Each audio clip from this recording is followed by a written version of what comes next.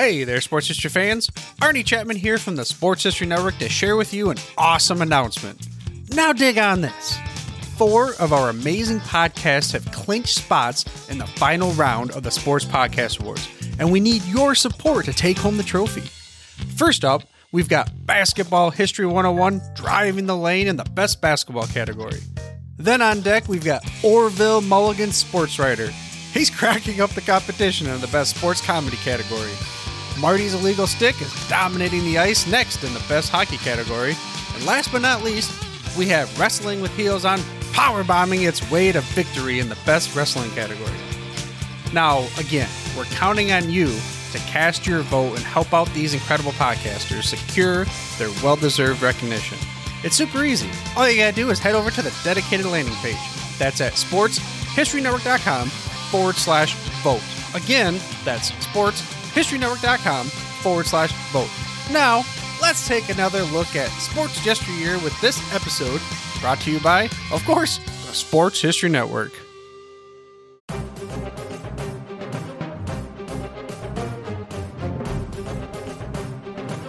This podcast is part of the Sports History Network, your headquarters for the yesteryear of your favorite sport. You can learn more at sportshistorynetwork.com.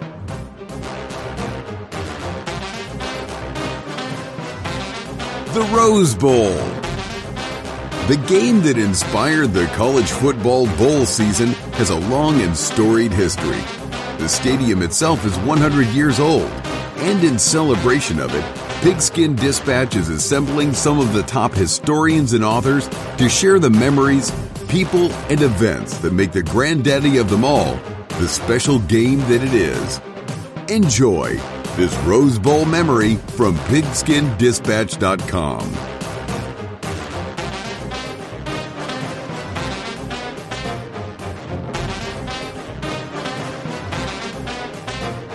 Hello, my football friends. This is Darren Hayes of pigskindispatch.com. Welcome once again to the Pig Pen, your place for all things great in sports history and football history. And we have a great history coming up this month because we are in Rose Bowl month and celebrating 100 years of the great stadium built back in 1922. At least that's when it opened.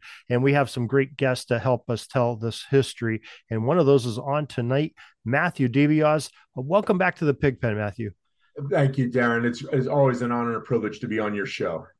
Yeah, you have a very interesting look into football, and we're real excited. We really got some great response from your other episodes that you visited us on, talking about your books. Of course, that is Lords of the Gridiron 1 and 2, talking about some of the greatest coaches at both the college and NFL levels, and really appreciate you sharing those times with us. Thank you. So tonight, our Rose Bowl topic that you picked is a very interesting game. Maybe I'll let you describe it and introduce it and jump right into the history of it. Well, last January was literally the centennial of the 1922 Rose Bowl game. It's unique in that it is the only Rose Bowl game that ended in a tie. And not only an ordinary tie, it was a scoreless tie. There have only been 4 scoreless ties in college bowl game history. The 1922 Rose Bowl was one of them. And it was the only tie game ever in Rose Bowl history. And there were some other unique firsts. It featured the University of California at Berkeley taking on Washington and Jefferson University, located in Western Pennsylvania, the presidents there. It was the last time that a small school ever competed in Rose Bowl competition. They had a perfect record, and they took on University of California, who they too had a perfect record. So it was two literally unbeaten and untied, going head-to-head with one another in this bowl game competition. As far as I know, Washington Jefferson had the only perfect record in the eastern half of the United States, and California was the dominant team and what was then called the Pacific Coast Conference, but is now later became the Pac-8, and now we know as the Pac-12. It was so, and in those days, I'd just like to clarify to our listeners here. We're so familiar now with the concept of the Rose Bowl as the winner of the Pac-12 taking on the winner of the Big Ten Conference champion. Now with the college football playoff, that's no longer true. Usually the Big Ten champion takes on the CFP, but it's usually the next best team representing the Big Ten going to Pasadena to take on the Pac-12 champion. But back in those days, before 1947, that was not true. The Rose Bowl game, especially in its early years, you would have basically the best West Coast team. Didn't even have to be the the Pacific Coast Conference, but usually it was taking on literally the best Eastern team, and it could be an Ivy League team. It could be a team, it didn't have to be the Big Ten, what was then the Big Ten or the Western Conference, what it was. It could be anyone. You had Southern teams there. You had an Ivy League team. Brown played there. Penn State played there. And also, it was kind of seen as like an early version of what we now know as the national championship game, because some of the retroactive organizations that determined national champions before the AP poll was established in 1936 would kind of look upon the winner of those early Rose Bowl games as being national champions, as it were. So it was kind of like an early precursor to that, but there was nothing official about it. It was kind of like a mythical national championship because, like I said, the AP poll was not invented until 1936 and all that. So what you see here was literally the best of the West taking on the best of the East. And California and that time was one of the most dominant teams on the West Coast and probably also in the nation. It was the second year of the Wonder Teams, led by Andy Smith, who was featured in my book, Lords of the Gridiron, College Football's Greatest Coaches. Now, updating my rankings now, I rank him 23rd on the all-time list according to my calculations.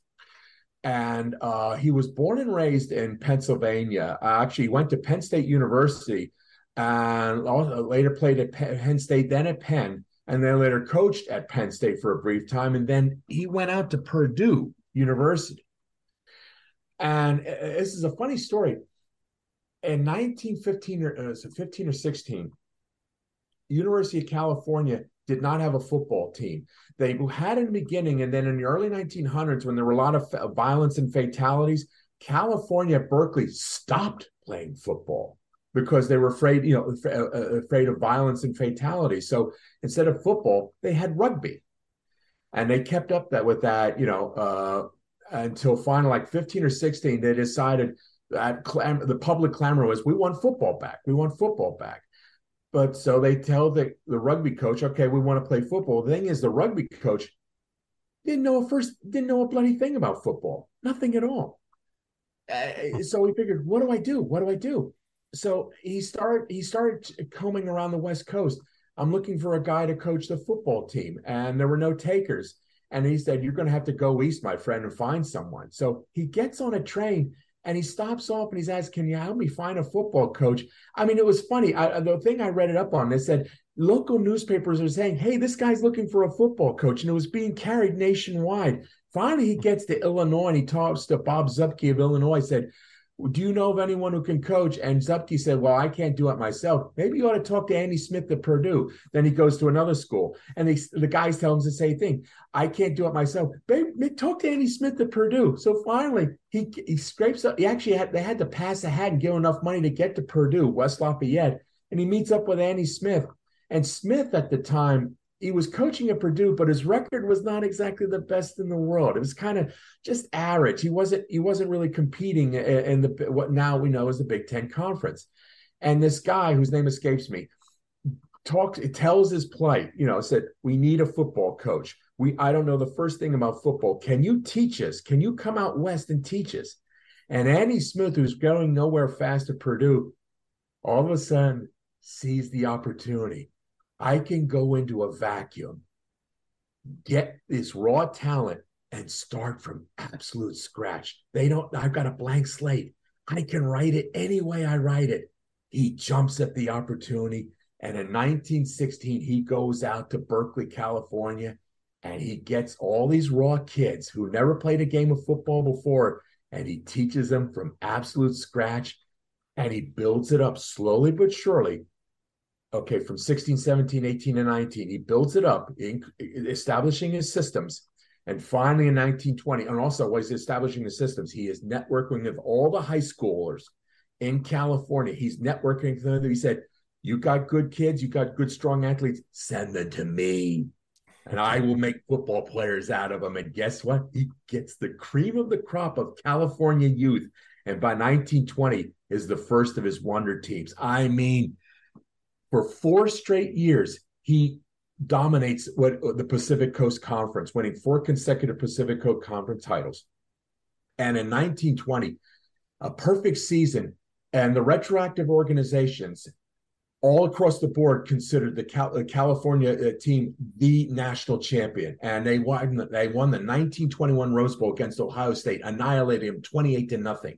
And they had Brick Muller, one of the great athletes that come out of the West Coast there. I mean, he was an end, but he was versatile. And not only could he catch passes, he could run, he could do end-around reverses, and he could throw, because he threw this on a trick play. He threw a 28-yard touchdown pass that actually was the game breaker that really iced the game for California in the 1921 Rose Bowl. And again, he's there for this 1921 California team that's going to play in the 22 Rose Bowl. All the experts thought California's going to destroy Washington and Jefferson. No chance at all. But guess what happens? A freak rainstorm happens in Pasadena, because it never rains in California. It never does, especially not in the Los Angeles area. I think there was a song about that once upon a time, wasn't there? Yeah. But guess what? It poured rain, and it made the stadium, not the present-day Pasadena Stadium. That came after the 22 Rose Bowl game, because this 22 Rose Bowl game was the last one that was played at Tournament Park in Pasadena. That was the last one. Then they built the modern-day stadium that we know and love today.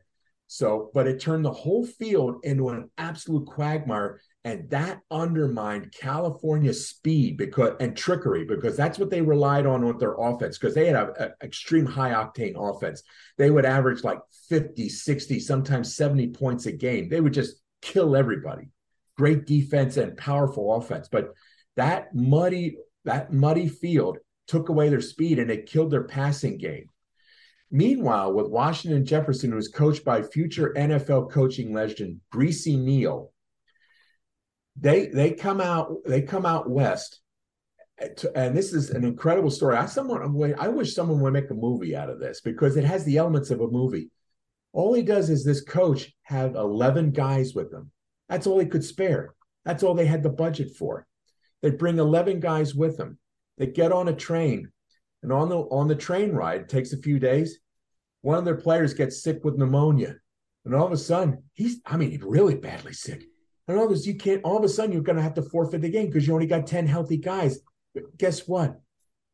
Another player stowed away on the train, and then it reveals himself. And finally, we got 11 guys here. You can see it in the movie. I mean, can you just picture it? What are we going to do when the guy comes the baggage compartment? Yeah, stow away in the baggage compartment. And okay, we got enough guys, and that's all they did. No substitutions. 11 guys against the California team, which had enormous depth. That was another aspect of Andy Smith's teams. He had so many guys. He had a depth chart. He could field 4 complete football teams and substitute at will. I mean, incredible depth. But another thing that had going for Washington and Jefferson is size. Their players were bigger. California's guys were smaller but quicker, but you have that muddy field, takes away the quickness. So basically what you have is stalemate. And Andy Smith of California actually kind of anticipated this. He knew with that rainstorm, he said, I don't think we're going to score that many points today. I mean, he accepted the reality of the situation. And as the game went on, it was just stalemate after stalemate. California never completed one single pass, zilch, 0 passing yardage. And it kept getting bogged down. In fact, Washington Jefferson actually scored a touchdown. I think it was like a third quarter, something like that, but they called it back on a penalty. And then California's defense held. And that's another aspect of Andy Smith's teams. He was very much like Hurry Up Yost that we talked about last week. defense first. Always, if your defense is sound, everything will falls into place there. I'd rather have the great defense than the great offense and all that, and always capitalizing on opponents' mistakes there. So what you have basically is a stalemate, and they have this mud bath. And at the end of the game, when it ended in a scoreless tie, I think California was driving at the end, but then the clock ran out. And even though it was a scoreless tie, historians look upon it as like a moral victory for Washington Jefferson, because literally these were Davids taking on a Goliath there. And the fact that you held the Wonder team, one of the greatest offensive powers, scoreless, that's got to be seen as a symbolic victory. And the fact that the penalty, that they scored a touchdown, they called it back on a penalty, and it was a disputed penalty too. In a sense, it's a moral victory. It has to be seen in that light. And actually, it cost California a retroactive shot at the national championship, because the retroactive organizations actually rewarded to other people and all that. And actually, it cost Andy Smith, because had he won that Rose Bowl game, I got him ranked at 23rd. It would have helped him in all 4 of my ranking categories, and he would have finished even higher, quite possibly among the top 20, according to my calculations.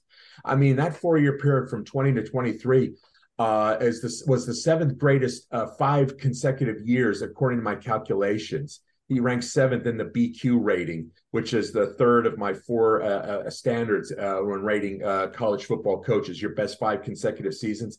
His was the 7th greatest of all time. And at the time, it was the 2nd greatest of all time, because only Hurry Up Yost's period from 1904 was superior to his. And now he ranks 7th because you had 5 other coaches who came after him who did even better and all of that. But what Smith, I mean, it's still an immortal matchup. And since that time, there's never been another tie game in Rose Bowl history. And I think it was like the first scoreless tie in bowl game history. It had to be, because I don't know what the other 3 were. I have to look them up. I don't know which bowl games that took place, those scoreless ties, but it was the first scoreless tie in major bowl game history there. And Greasy Neal later went on to greater fame in the NFL. First, he was a college coach. He coached at Washington Jefferson. He coached some Virginia colleges like West Virginia and all that. He was even an assistant coach at Yale, and he helped Clint Frank win the 3rd, I think it was the 2nd or 3rd Heisman Trophy ever awarded there. He was an assistant coach at Yale. And he later became head coach of the Philadelphia Eagles. And he literally converted the Eagles, who back then, in the early 40s, they were the doormats of the NFL. I mean, utterly wingless. They couldn't do anything right. And he actually, slowly but surely, starting from 1941, he coached 10 seasons with the Eagles, built it up draft choice after draft choice. And starting in 1947, they won 3 consecutive Eastern Conference titles and won the 1948 and 1949 NFL titles there. And this is unique. It's never been replicated. He is, to this day, he is the only NFL coach to win 2 consecutive championships via shutout. Yeah. Wow. In 1948, he beat the Chicago Cardinals 7-0 in a blizzard and in Philadelphia Shibe Park, which later became Connie Mack Stadium. And then the following year, in 1949, in another freak Los Angeles rainstorm, he beat the Los Angeles Rams 14-0. And it just like the 1922 Rose Bowl, the LA Memorial Coliseum where the Rams played was a quagmire. But this time the Eagles were able to score 2 touchdowns and win 14-0 there. And it was amazing. And also, Greasy Neal is featured in my second book, Lords of the Gridiron 2, Pro Football's Greatest Coaches. He's ranked up there. I mean, before the arrival of Andy Reid, he was the greatest Philadelphia Eagles head coach of all time. And then Andy Reid basically surpassed almost all of his records. I think Neal still remains the greatest Eagles coach. I think in terms of winning percentage, yeah. And also world championships won, because he won 2 NFL titles. And Doug Peterson only got the one and all of that.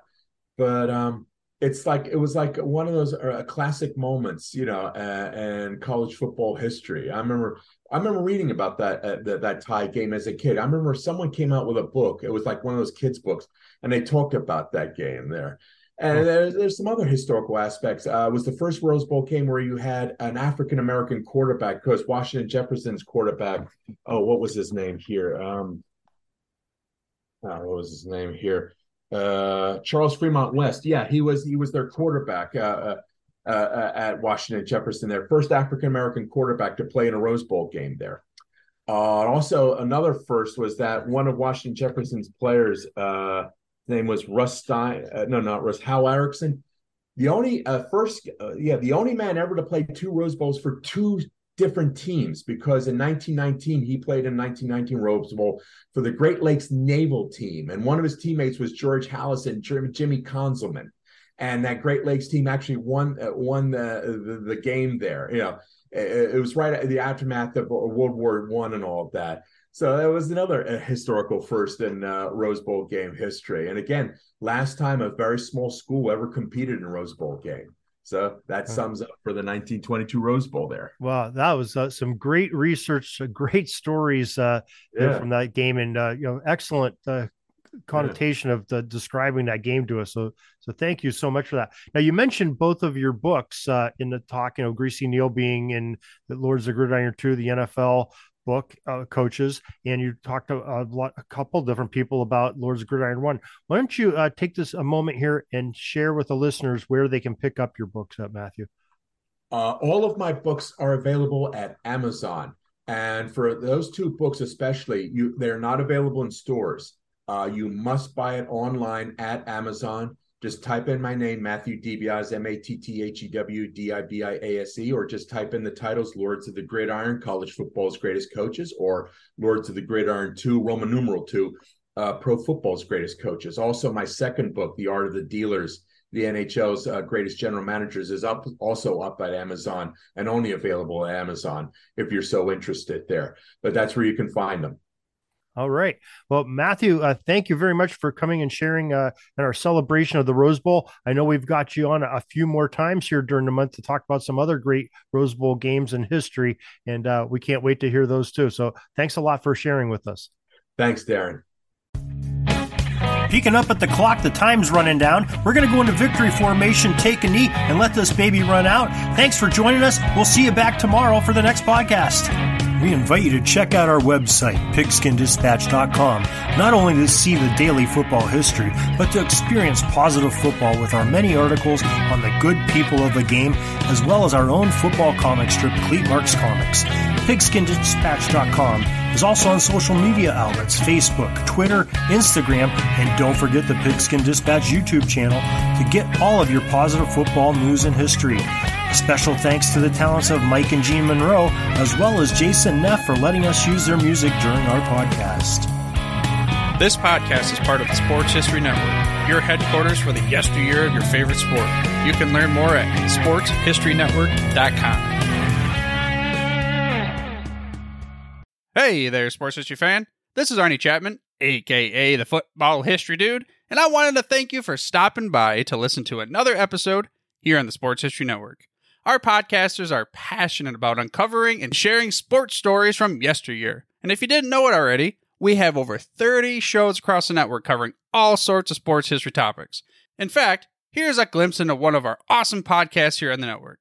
Do you wish you knew more about the 100 seasons of the NFL? You're in luck because you found the Football History Dude podcast, where each episode is a journey back in time to learn about the rich history of the NFL. From the founding of the league in an auto showroom, all the way to what it is today, America's favorite sport and a behemoth of an industry. My name is Arnie Chapman. Football is my passion, and I want you to come along with me each week to explore the yesteryear of the gridiron. So hop on board my DeLorean and let's get this baby up to 88 miles per hour. How about that? I bet you're super hyped to go listen to that new podcast, right? Well, to learn about this show and all the other podcasts on the network, head over to sportshistorynetwork.com/podcasts. Again, that's sportshistorynetwork.com/podcasts. Head over there today to find your next favorite sports history podcast.